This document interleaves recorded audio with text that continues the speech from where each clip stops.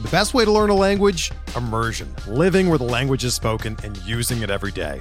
But if that's not in the cards this year, you can still learn a language the second best way, and that's with Babbel. Be a better you in 2024 with Babbel, the science-backed language learning app that actually works. Don't pay hundreds of dollars for private tutors or waste hours on apps that don't really help you speak the language. Babbel's quick 10-minute lessons are handcrafted by over 200 language experts and help you start speaking a new language in as little as 3 weeks. Babbel's designed by real people for real conversations, and their tips and tools are approachable, accessible, rooted in real-life situations, and delivered with conversation-based teaching, so you're ready to practice what you've learned in the real world. Here's a special limited-time deal for our listeners. Right now, get up to 60% off your Babbel subscription at babbel.com/Blue Wire. That's 60% off at babbel.com/Blue Wire, spelled BABBEL.com/Blue Wire. Rules and restrictions apply.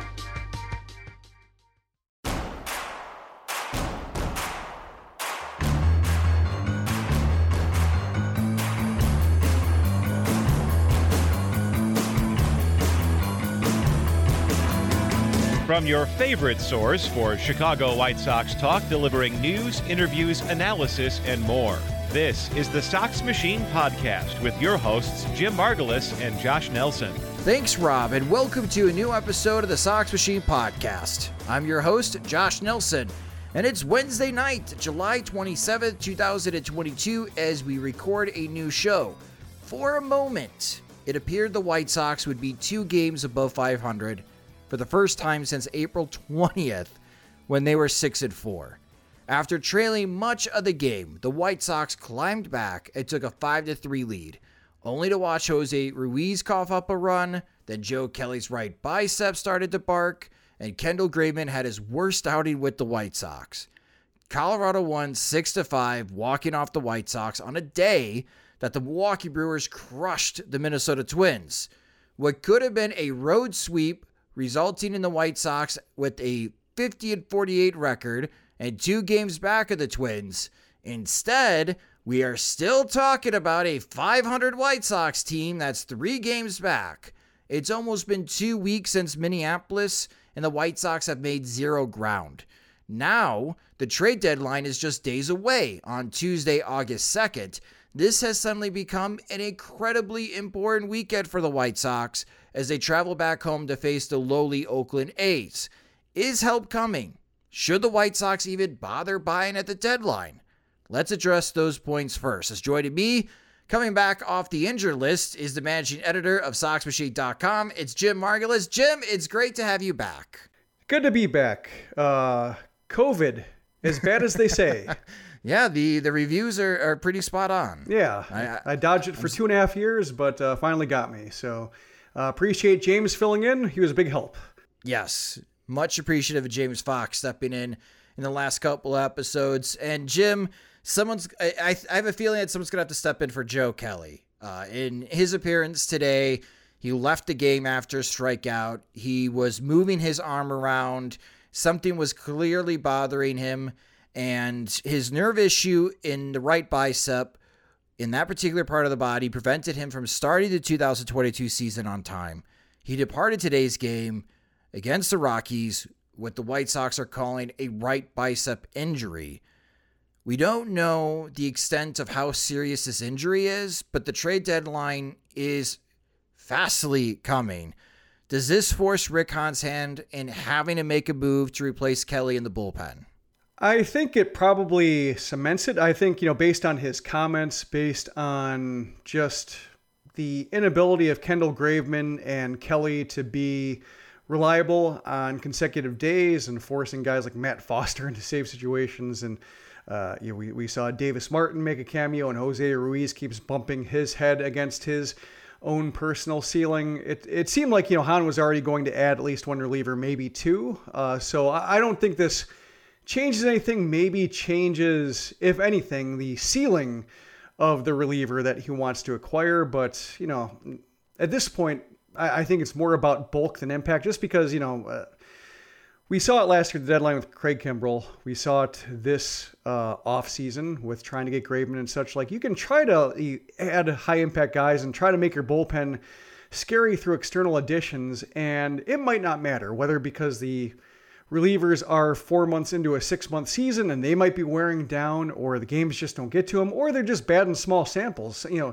Stuff happens, as we've seen time and time again. So I just, wouldn't mind them adding an R or two, but I just hope they don't mortgage any significant farm talent, because we are seeing the diminishing returns of them, whether it's trading guys, whether it's the biggest contracts of the offseason, or it's $15 million, $20 million in the offseason.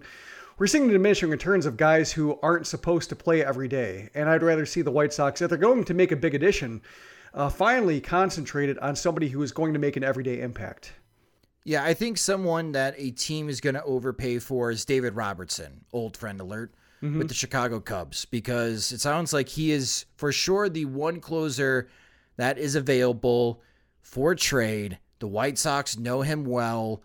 Rick Hahn is clearly not afraid of making any trades with Jed Hoyer and the Chicago Cubs. David Robertson, I feel like, just based on recent tendencies of Rick Hahn, Jim, would be a target for the White Sox. But to your point, it just feels like, because so many teams are looking for high leverage relievers, that I feel like a team is going to overpay and meet the Cubs asking price, which is going to be worth more than what David Robertson's going to bring in return to a team that's acquiring him. But you have to pay that price if you want David Robertson, just because there's very few high leverage relievers available in this trade market. Yeah, I think I'd rather see them set their cap at Ryan Tepera, or what Ryan Tepera cost. I think, that's kind of the ideal, is like Bailey Horn, losing him was no big deal.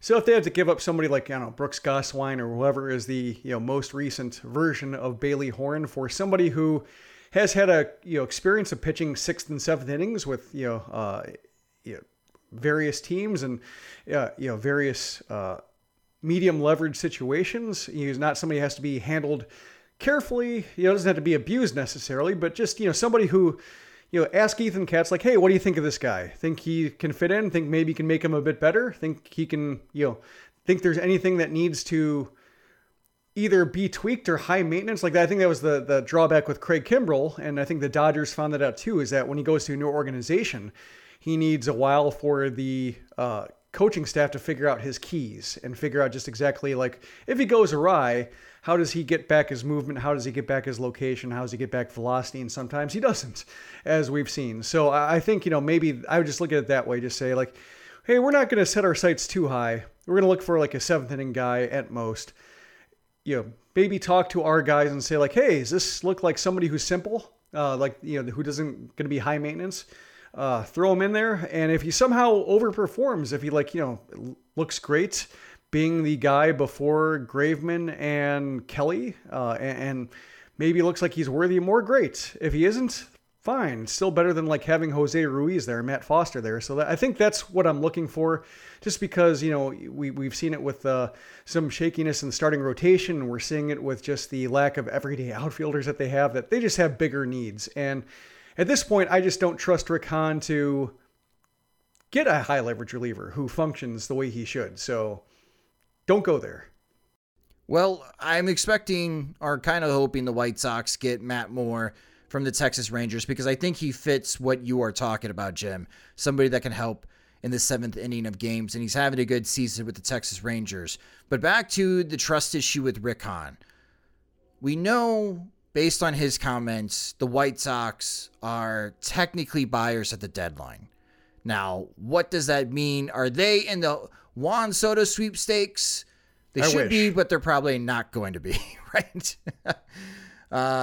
However, there's some White Sox fans after today's game against the Rockies that believe the White Sox should not add at all, because it doesn't really matter in their view that whoever the White Sox add to the roster, the White Sox are not going to be good enough to get past Houston or New York. So what's the point if you're going to be throwing away, in their thoughts, high prospects again, for more relievers. Like, this isn't working. You spent a lot of money on relievers in the offseason. It's not working. So it's put you in a spot before the trade deadline, having now to spend maybe some prospects that you don't want to lose for, guess what, more relievers.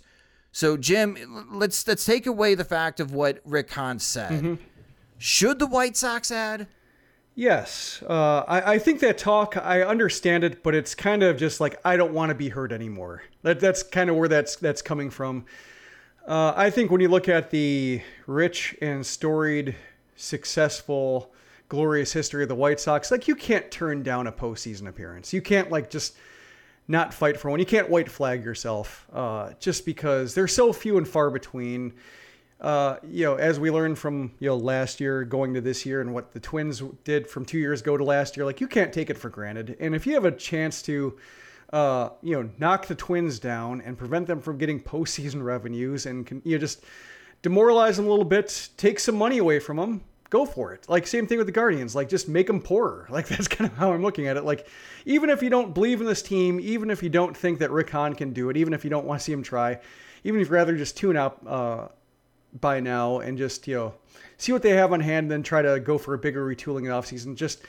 I think there's value in making the postseason in having, that gate, and maybe you get lucky. I'm not saying I'm not saying that, I'm not putting a whole lot of faith in the crapshoot and saying like anything can happen once they're in. Like, no, they're probably going to lose because this is a bad team playing poorly and just, or not a bad team. It's an average team that plays too poorly to be, any better than they are for a length of time. I think they've proven it. Like, they're not going to get fundamentally better.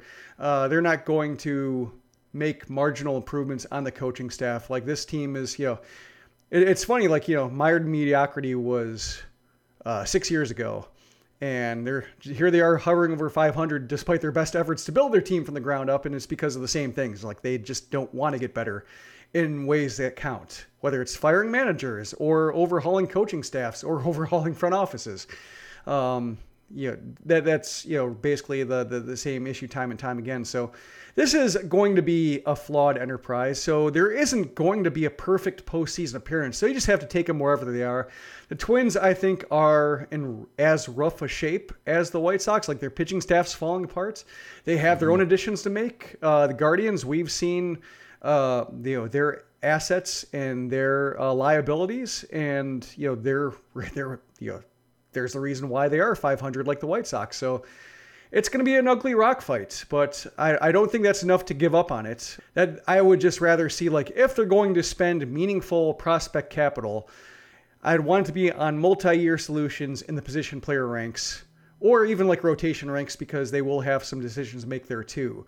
But the bullpen, like, I just want to see, I think I'm done with spending every single acquisition period focusing on the bullpen, because we see it, week and week again, I should say, more than, not quite day in and day out, but like week and week, the flaws of trying to build a team from the bullpen out, because, relievers get overworked in a way that position players don't get overworked the way that starters don't get overworked anymore. And that's just, when you're winning every game 5-4 or 3-2, it just gives way too easily. Good points, Jim. I agree with you that the White Sox should buy, because they're not 5 or 6 games below 500, which was my fear that they could be at this point of the season, where we're talking about, okay, where should the White Sox trade Jose Abreu? Since Jose Abreu is not going to get traded, and you're still within striking distance of the Minnesota Twins, I feel like you have to try. Like, that's how I'm putting my mindset. This team has to play better for Jose Abreu, because I'm with you.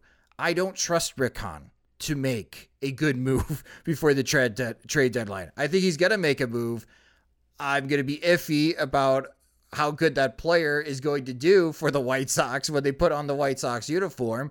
I don't trust Tony La Russa, obviously, managing this team. I thought he should have got canned in June, and here we are in late July, and he's still the manager of the Chicago White Sox. But as we record this, the Boston Red Sox just took the lead against Cleveland late in that game.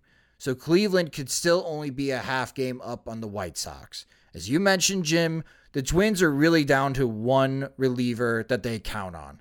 And when you look at win probability added for bullpens across Major League Baseball, the Minnesota Twins bullpen is almost ranked last in Major League Baseball. So they have, their house is on fire in Minneapolis. And they're having to try to figure out what's the best way of putting that fire out. And we've known that they wanted to go after a starting pitcher, but they may be running into the same problem they had last year, which the bullpen collapses. And if that roof collapses on the Twins, then the White Sox could continue going 5-5 in 10-game stretches, or 6-4 in a 10-game stretch. And all of a sudden they're in first place because Minnesota and Cleveland stumbled backwards and it allowed the White Sox. Yeah, Minnesota doesn't have their pitching coach. Right. Like they lost. I mean, that's a huge loss. Like imagine Ethan Katz disappearing and then going, leaving it up to Kurt Hasler.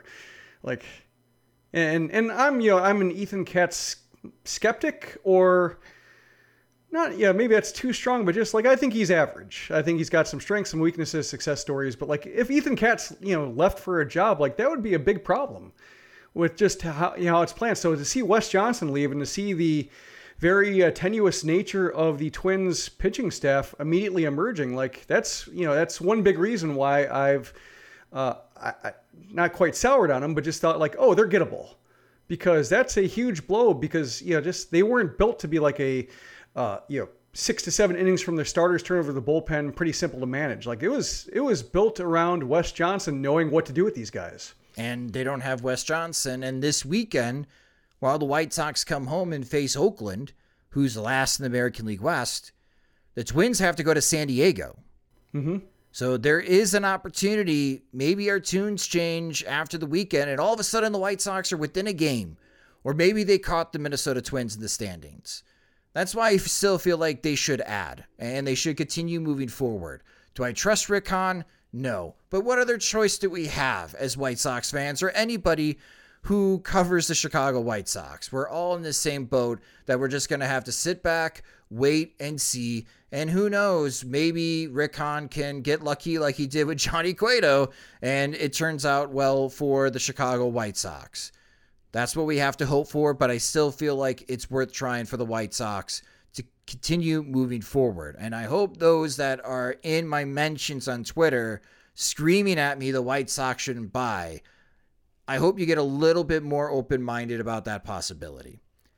Now, I want to talk about Michael Kopech against Lucas Giolito, Jim, because these are the two starters we saw in Colorado. Both showed their struggles. Kopech amazingly has his ability, Jim, where it just seems like he's really shaky early. Walks are beginning to pile up, but he's able to get out of jams, and all of a sudden you look at the 5th inning and the opposing team is still scoreless. That is some type of talent Michael Kopech has. I wish that it was a little bit more streamlined where he's scoreless after 5 innings and he's only thrown 70 pitches. So he's looking like he's going to get through the 6th or maybe get into the 7th. Lucas Giolito, you can look at his start in 2 ways. One, wow, the Rockies only got 2 hits off of him from the 2nd to 5th inning.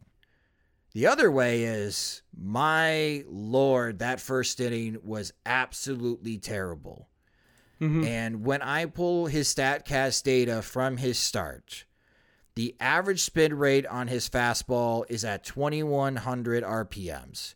His slider average spin rate, and I get it, breaking pitches don't break that well in Denver, but his average spin rate was below 2,000 RPMs. And I look at Lucas Giolito for the season with that particular pitch. He's averaging 2 inches fewer than league average with horizontal movement on his slider, or his slider is getting 36% less break than league average. Like, this is borderline almost he's throwing a cutter because he's just not getting a lot of break. So we talked about his fastball being a really struggling pitch for Lucas Giolito. And when I've been looking at his slider, and you look at his slider overall for the season, it's late July. The White Sox need Lucas Giolito to bounce back. But Jim, instead of hitting the gym for Lucas Giolito and gaining muscle, he needs to go to a pitch lab. He needs to recreate a 4-seam fastball, and he needs to recreate a breaking pitch. because this is not working. And I envision more struggling appearances upcoming for Lucas Giolito because his fastball and slider are just not good pitches.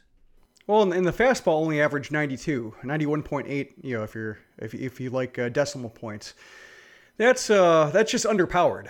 Like I think when Giolito is at his best or at his very good, you're looking at like a fastball 93, 94. Just a little bit of hop towards the top of the zone allows the slider or changeup to play up, and then just makes the threat of the changeup and the fastball make the slider better. Because it does have that little bit, you know, not a huge amount of break, like you said, like, you know, almost more of a cut sometimes than a real dive, but just it's enough. It breaks in a different direction than his changeup, and so it just he's working in all directions, rising up, sinking down, fading, cutting, or, you know, moving glove side, boring in on left-handed hitters, away from righties, however you want to put it. But when that fastball is just 92, and as you mentioned, like the spin rate is not like anything remarkable, and he's not getting the carry.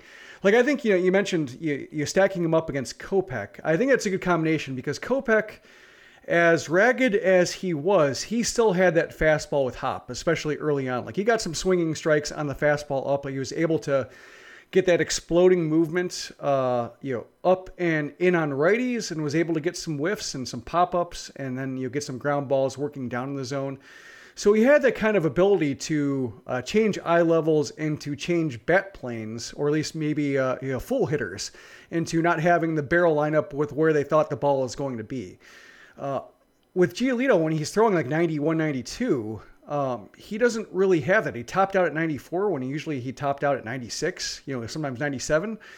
And I think that matters because, you know, the changeup, you know, when he was at his best, like he would throw the changeup kind of almost indiscriminately, especially when James McCann was back there, like just kind of, I can imagine if they had a pitch comm in McCann's day, like he just might be like, you know, making, you know, I don't know, fart jokes or something like that with it. Just, you know, it doesn't really matter what you throw. Like, I'm just going to try to play a melody with the dial tones or something just to, you know, have some fun with it because they just could not track his changeup or his fastball, the combination of the two, with the life that the fastball had and then the fade that the changeup had. And I think when the fastball is just meh or worse, the changeup does not look that imposing off of it. And then, you know, that makes the slider be more important than it should be. So I think it's just you know, we've seen maybe when we watched him in previous years, you're wondering like, why does this work?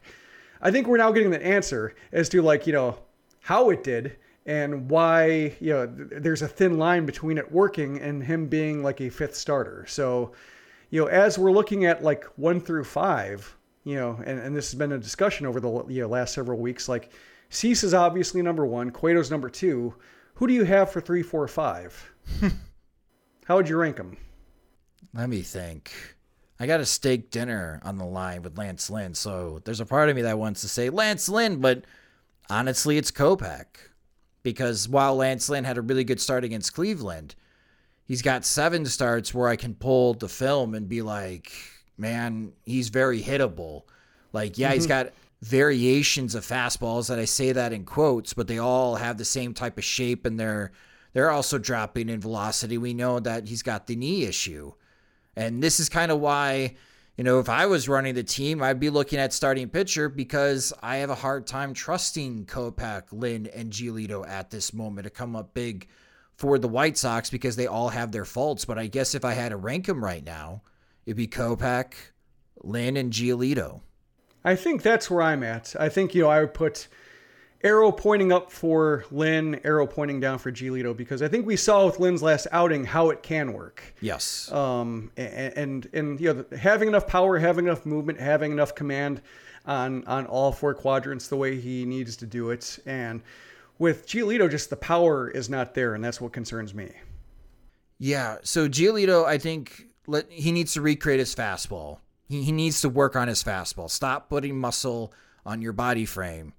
Work on your fastball. You need to get into a pitch lab and rework your 4-seam fastball. And what if he made his butt bigger? Well, it's just that after this season, Jim, he's entering the last year of control with the White Sox. He's entering his last year of arbitration. Whatever pay raise that he was hoping to get through arbitration, I mean, that was already a very divisive conversation between the White Sox and Giolito this year. The two sides are going to be even further apart. If he is expecting a normal pay raise based on the season that he's having, the White Sox, I feel like, are going to win that case if it does go to arbitration, as far as how much that he's paid in his final year with the Chicago White Sox. But your future earnings are on the line. Like, just speaking about the player itself, whether he's on the White Sox or not, for Lucas Giolito, just last year, I thought he deserved the Jose Barrios contract. We're talking like 7 years, $100+ million. That is a lot of cash. That is starting to slip through his fingers if he does not turn this around. And he's going to suddenly become like a 4-year, $48 million starting pitcher because he's just lost his way. So this is a turning point for Lucas Giolito. And I know that this is a wake-up call for him, and the way he talks to the media and how he speaks after games, he knows that he has a lot more left in the tank, and maybe he's also searching for answers. But you have the pitching coach that helped make you a major leaguer in high school with you. There's nobody that knows Lucas Giolito better than Ethan Katz. And we're still finding that Giolito is struggling. So maybe Ethan Katz is not the pitch whisperer that we all thought he was. But then again, Dylan Cease loves him. And if Dylan Cease loves him, keep him around. Michael Kopech. Now, Michael Kopech's slider is taking a beating since he went from the bullpen last year to becoming a starter in 2022. Last year, as far as vertical movement, he was 2 inches better than league average, and the horizontal movement on his slider had an average of 9.2 inches of break. He had that sweeping slider, very effective. He had 41% more break on his slider pitching out of the bullpen last year than league average. As a starter, the horizontal break is just 5 inches. He is now 34% below league average in his slider. And I'm wondering what exactly is going on with this particular pitch for Michael Kopech, because we know that the fastball is there, but in order for Michael Kopech to be dominant, we often see that slider being a very effective pitch for Michael Kopech too, Jim. And the slider isn't really working for Michael Kopech as a starter this year. Is there any ability that he has where he can maybe learn from his days as a reliever last year and use it as a starter? Or do you think that this is an endurance play, that he can't throw his slider like he did last year because that just takes up too much energy? I think it's a little bit of that, or maybe a little bit of the learning process of this 6-month grind that we've been talking about with Kopech for years now. Just waiting to see if he can do it, what complications he's going to run into over the course of 100 plus, 120 plus innings. And I think, this is one of the byproducts, is just not having the power. Like, you might have the power on the fastball, that's diminished slightly, but just we've seen that come and go.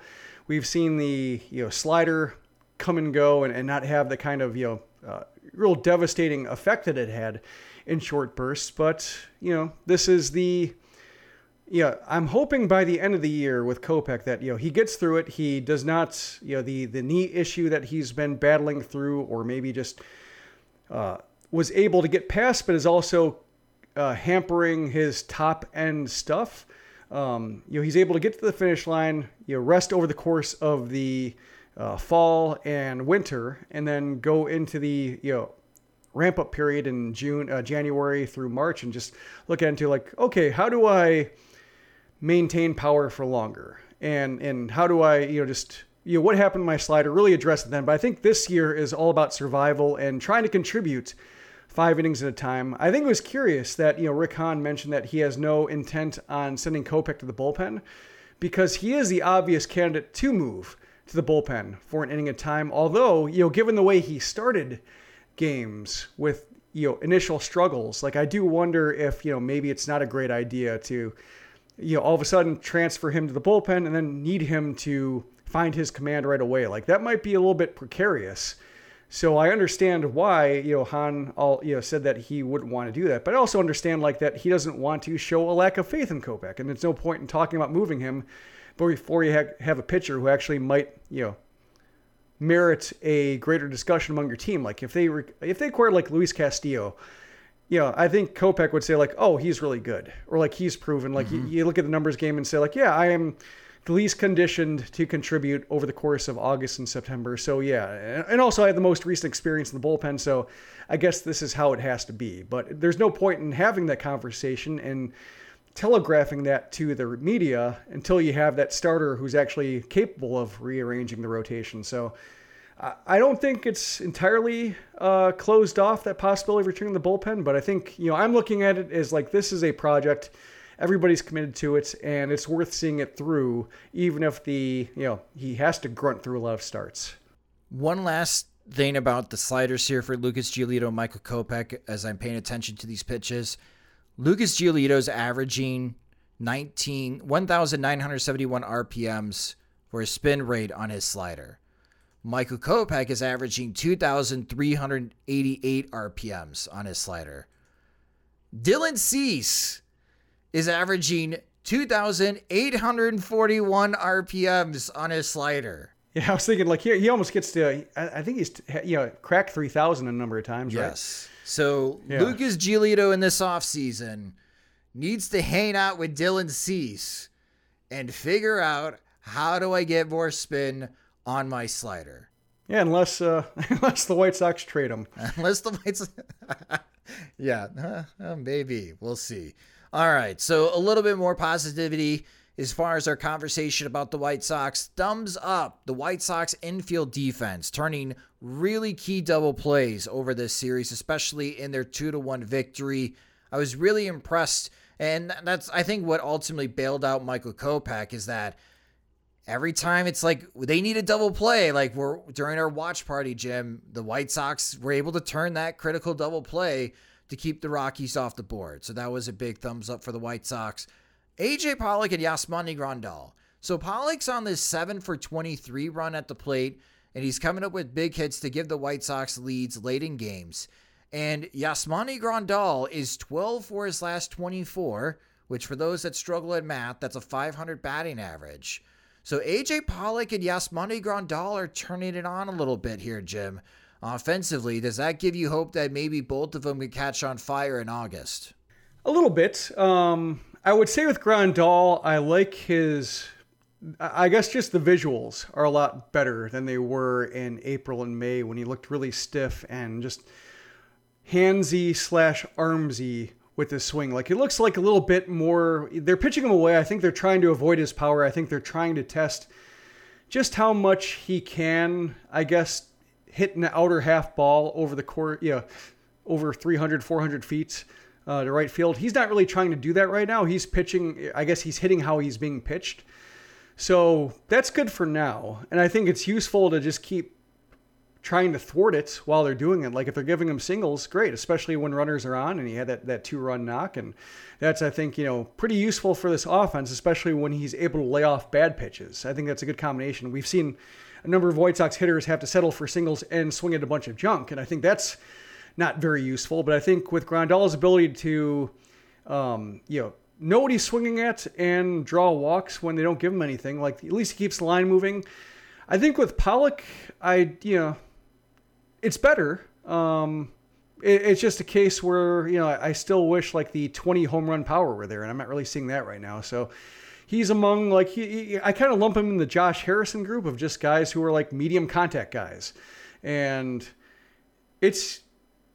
can be useful, and, his ability to play a corner outfield better than, Andrew Vaughn and Gavin Sheets makes him a little bit more useful in the field, and rather see him up at the plate than Larry Garcia. So it's fine. I just don't see, I'm not counting on huge returns. I'm counting on him being decent at times. And like, if runners are on second and third, he comes to plate, like, I think there's a chance. Whereas I in a way that, some guys I just don't really have much faith in. But I still wish there's a little bit more impact contact, and, who knows, maybe that's coming. But I think, 4 months into the experience, I need him to show me. Well, with the bases loaded or the runners in scoring position in recent games, AJ Pollock has pulled through for the White Sox since that second game of the doubleheader this past weekend against Cleveland. In game one, I'm thinking the White Sox have to DFA him before the trade deadline because of the way that his contract ramps up based on the amount of plate appearances for 2023, that he's not going to be worth that type of money, that you don't want to be on the hook for that. But if he continues to deliver for the White Sox late, you really have no choice but to swallow that at this moment and be happy that A.J. Pollock is coming through in the clutch for the White Sox, which he has been. But unfortunately, his key hit to give the White Sox a 5-3 lead was for naught, and the White Sox are still at 500 as they travel back home, as they'll have 6 straight home games against Oakland and Kansas City. We're going to preview the first series of the White Sox and Oakland A's in a moment after a quick break from a word from our sponsors. Based on our data at Sox Machine, chances are very high you are enjoying a cup of coffee while listening to this podcast episode, and I'd love to tell you about Trade Coffee. Trade Coffee is a subscription service, and it sends you freshly roasted beans from 60 of the country's best craft roasters, small businesses who pay farmers fair prices to sustainably source the greatest beans from around the world. Whether your friends call you a coffee snob or you just know it when coffee tastes really perfect, Trade's real coffee experts personally taste test over 450 roasts, so they know exactly what to recommend for you. It's really simple. You just go to tradecoffee.com, you take their coffee quiz. After your coffee quiz, they line up what coffees best would line up with your taste preferences, and then you schedule when you receive your coffee. Because the truth is, what I like and what you like could be totally different. You will like a selection of specific coffees that are different from anyone else's tastes. So again, just answer a couple of questions on tradecoffee.com and you'll get your own personalized variety of coffees delivered fresh to you as often as you like. No gimmicks. Trade delivers a bag of freshly roasted coffee as whole beans or ground for however you brew it at home, and they guarantee you'll love your first order or they will replace it for free, as Trade has delivered over 5 million bags of fresh coffee with more than 750,000 positive reviews. Right now, Trade is offering new subscribers a total of $30 off your first order plus shipping when you go to drinktrade.com/soxmachine. That's more than 40 cups of coffee for free. Get started by taking their quiz at drinktrade.com/soxmachine and let Trade find you a coffee you'll love. That's drinktrade.com/soxmachine for $30 off. We're driven by the search for better. But when it comes to hiring, the best way to search for a candidate isn't to search at all. Don't search, match with Indeed. Indeed is your matching and hiring platform with over 350 million global monthly visitors, according to Indeed data, and a matching engine that helps you find quality candidates fast. Ditch the busy work. Use Indeed for scheduling, screening, and messaging so you can connect with candidates faster. Leveraging over 140 million qualifications and preferences every day, Indeed's matching engine is constantly learning from your preferences, so the more you use Indeed, the better it gets. Join more than 3.5 million businesses worldwide that use Indeed to hire great talent fast. And listeners of this show will get a $75 sponsored job credit to get your jobs more visibility at Indeed.com/Blue Wire. Just go to Indeed.com/Blue Wire right now and support our show by saying that you heard about Indeed on this podcast. That's Indeed.com/Blue Wire. Terms and conditions apply. Need to hire? You need Indeed. Welcome back to the Sox Machine podcast. Next for the Chicago White Sox, the Oakland A's come into town, and the Athletics are not very good. They're 38-63. They're going to be very popular in trade talks as they look to move some pieces. Sounds like they are open to moving catcher Sean Murphy for the right price. However, the Athletics just swept the Houston Astros. You heard that right. The Oakland A's just swept the Houston Astros. They have won 3 straight games. In their last 10 games, the Athletics have won 7 of them. On the road, they're 21-30, so they're better on the road than they are at home. So the Athletics are playing some pretty good baseball as of late. That really shouldn't matter from a White Sox perspective, but we're going to talk about how poorly the White Sox play at home in a minute. But before we do that, your pitching probables for this series for the White Sox. Friday, this game's at 7:10 p.m. Central Time. Lance Lynn's going to get the ball, so he'll start Friday night. Saturday night, this is a 6:15 start time. It's a night game on Saturday, so this is back-to-back Saturday night games for the White Sox. It's also Minnie Minoso, his Hall of Fame plaque giveaway night, so this will be very popular. Only 20,000 fans will receive it. Johnny Cueto is going to make that start.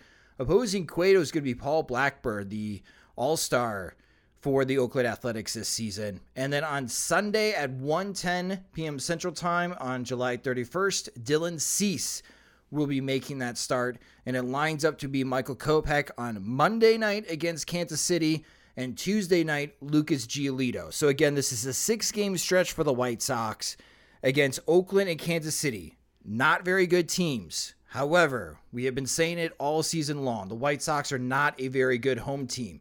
And if you didn't get a chance to watch or participate in our watch party on Tuesday, Jim, this year the White Sox at home are 21-27. They hit .241 as a team. They have a .302 on-base percentage. They slug just .365 at home. That's a .667 OPS. That's 27th in Major League Baseball at home. Pitching-wise, the pitchers have a 4.55 ERA at home. That's 25th in Major League Baseball. The White Sox play like a bottom 5 Major League Baseball team when they're at Guarantee Rate Field. Do you think these bad splits, these bad stats that we have seen and bad performances we've seen at home turn around with 6 straight games against the A's and the Royals? You should hope so, but I think, the A's will pose a challenge in terms of, like, we talk about how we would need to see the White Sox beat ordinary right-handed pitching, like respectable but unspectacular right-handed pitching. Like, this is a pretty good dose of it with Caprillion and Blackburn and who else they've been throwing. Like, the A's have been pitching pretty well this month. They're over 500 this month on the strength of above average run prevention. Their offense is one of the worst in the game, but they can, string together some decent starts to a decent bullpen, at least until it gets torn down at the trade deadline.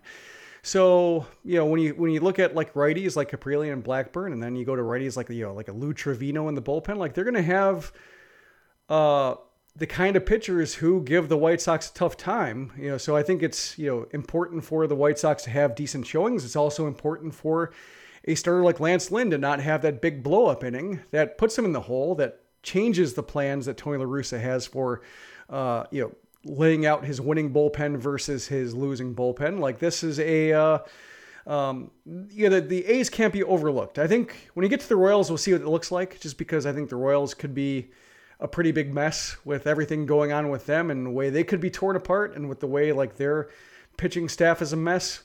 But I think the A's right now are playing pretty well, given just how underpowered they are, given just the lack of caring at the ownership level, like just how little they're paying attention to giving the fans anything to enjoy this year. I think they're a team that's at least proven, as the Astros have learned, that they just can't be overlooked. Yeah, they've been playing, again, really good baseball the last 10 games. I mean, winning 7 out of 10, that is quite surprising. That's what jumps out to me when looking at the Oakland A's. But, Jim, I still feel like they got to sweep them. The White Sox should sweep Oakland here this weekend.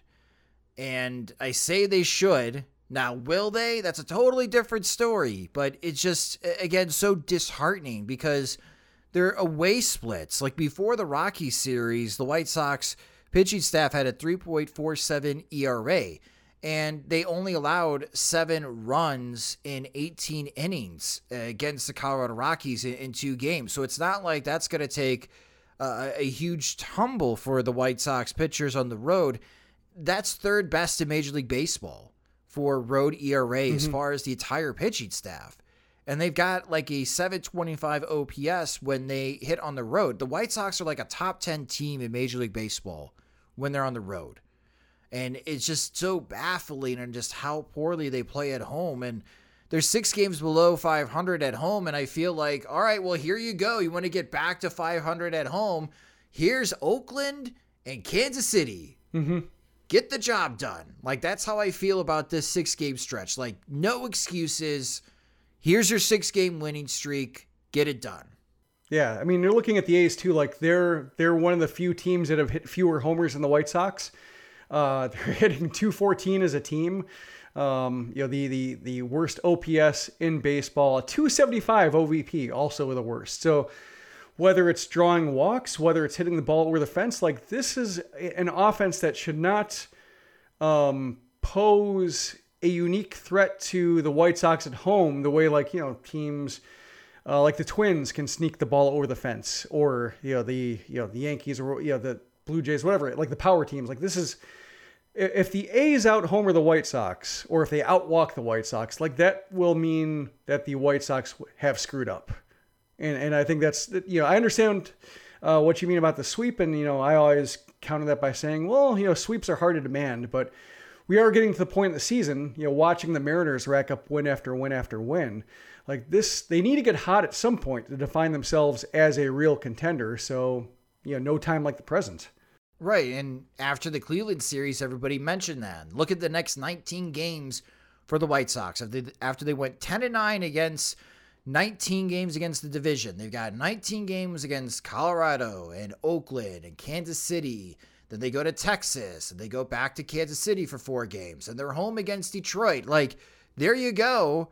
You should be like 13-6 in this 19 game stretch. You should be 7 games above 500, because the next 2 weeks are not easy for the White Sox. A 4-game home series against Houston, 3 games on the road in Cleveland, 1 game in Kansas City, and then they got to go from Kansas City to Baltimore. And Baltimore's been playing really good baseball as of late. They're still above 500. The Orioles have a better record than the Chicago White Sox. I can't believe I'm saying that. That's how it gets to August for the White Sox before they come back home for a series against Arizona, Kansas City, and Minnesota, their last longest homestand of the 2022 season. I just feel like, the expectation is you need to sweep Oakland. I feel like they need to sweep both teams. They need to go 6-0. 4-2, okay, that's fine. You're back to 2 games above 500 in early August. First time since April, when you started 6-4 on the season, before you have this 8-game road trip to Texas and Kansas City, where we know that they'll play better there. But if they're going to get where the Twins are right now, and the Twins are 6 games above 500 before they go to San Diego, Jim, they got to win these next 6 games. And then if Minnesota sweeps the Padres, that's fine. You're still within striking distance, but maybe you could catch ground of the wild card. Yeah, I'm expecting 4-2. Just this everything is hard fought. Everything is requires a lot of labor and toil, and making it as difficult for the White Sox fans to enjoy this success as possible. Gotta love it. Yep. Is this the most frustrating season you've covered? Or was 2016 still worse? Oh, I mean, 2016 was worse. 2007 was worse until we realized, there's nothing there. And then 2011 was the most frustrating because Ozzie Guillen quit on the team. So, that's a case where just, that was a case where, it still amazes me that, Ozzie Guillen and Kenny Williams are still making headlines for this team 11 years later, when that year should have had them both fired for just making a mess of things. And this is the White Sox, so you have in the same month you have Williams, Guillen, Tony La Russa, and Hawk Harrelson all making headlines for a team when their various reigns of management and coaching and what have you were ranging from 1979 or 1982 today. The hits of Light FM. The hits of the 80s, 90s, 2000s, 10s, and today. Forever. The hits of the 80s and 90s forever. So everybody keeps track of the timeline here as we wrap up this episode. Cleveland has just taken the lead against the Boston Red Sox in the 9th inning. So if you're screaming at us earlier that, hey, Cleveland beat Boston, I just saw the scoreboard update as the Guardians lead by a run before that game wraps up. So the White Sox didn't lose ground on the Minnesota Twins, but they may lose some ground on Cleveland in the American League Central race, as all 3 teams are still tight as we enter the final weekend in the month of July. And again, if the White Sox do make any trades, visit SoxMachine.com daily. We'll be capturing as far as all of the rumors, and if breaking news does happen, we'll be covering that as well. And we are planning on having a Twitter space on Tuesday, August 2nd during the afternoon, just like we did last year. It was pretty fun to do that because as breaking news was happening and trades were being announced, we are providing our live reactions to those moves. And again, you can follow us on Twitter at Sox Machine. You can follow me on Twitter at SoxMachine_Josh. It was fun when the White Sox were making those moves, getting a Ryan Tepera and then Craig Kimbrel right before the deadline. And we'll see if the White Sox make any type of moves on the deadline day. So we got something to talk about on the Twitter space, but we'll be covering all of the breaking news that happens around Major League Baseball. But that will do it for this episode of the Sox Machine podcast. Thank you guys so much for listening. If you just discovered Sox Machine or you've been a longtime lurker of Sox Machine, you can help support us at patreon.com/Sox Machine, where our Patreon supporters, they get more. They get exclusive content, they get ad-free versions of the podcast and website, and then they are the first ones to acquire our new Sox Machine swag. Monthly plans start at $2, and you can save with an annual subscription. Again, sign up at patreon.com/Sox Machine. You can subscribe to the Sox Machine podcast wherever you listen to podcasts, such as Spotify and Apple Music. And the Sox Machine podcast is a production of SoxMachine.com, your home for all things Chicago White Sox baseball and part of the Blue Wire Podcast Network. Alongside Jim Margulis, I'm Josh Nelson. Thanks for listening.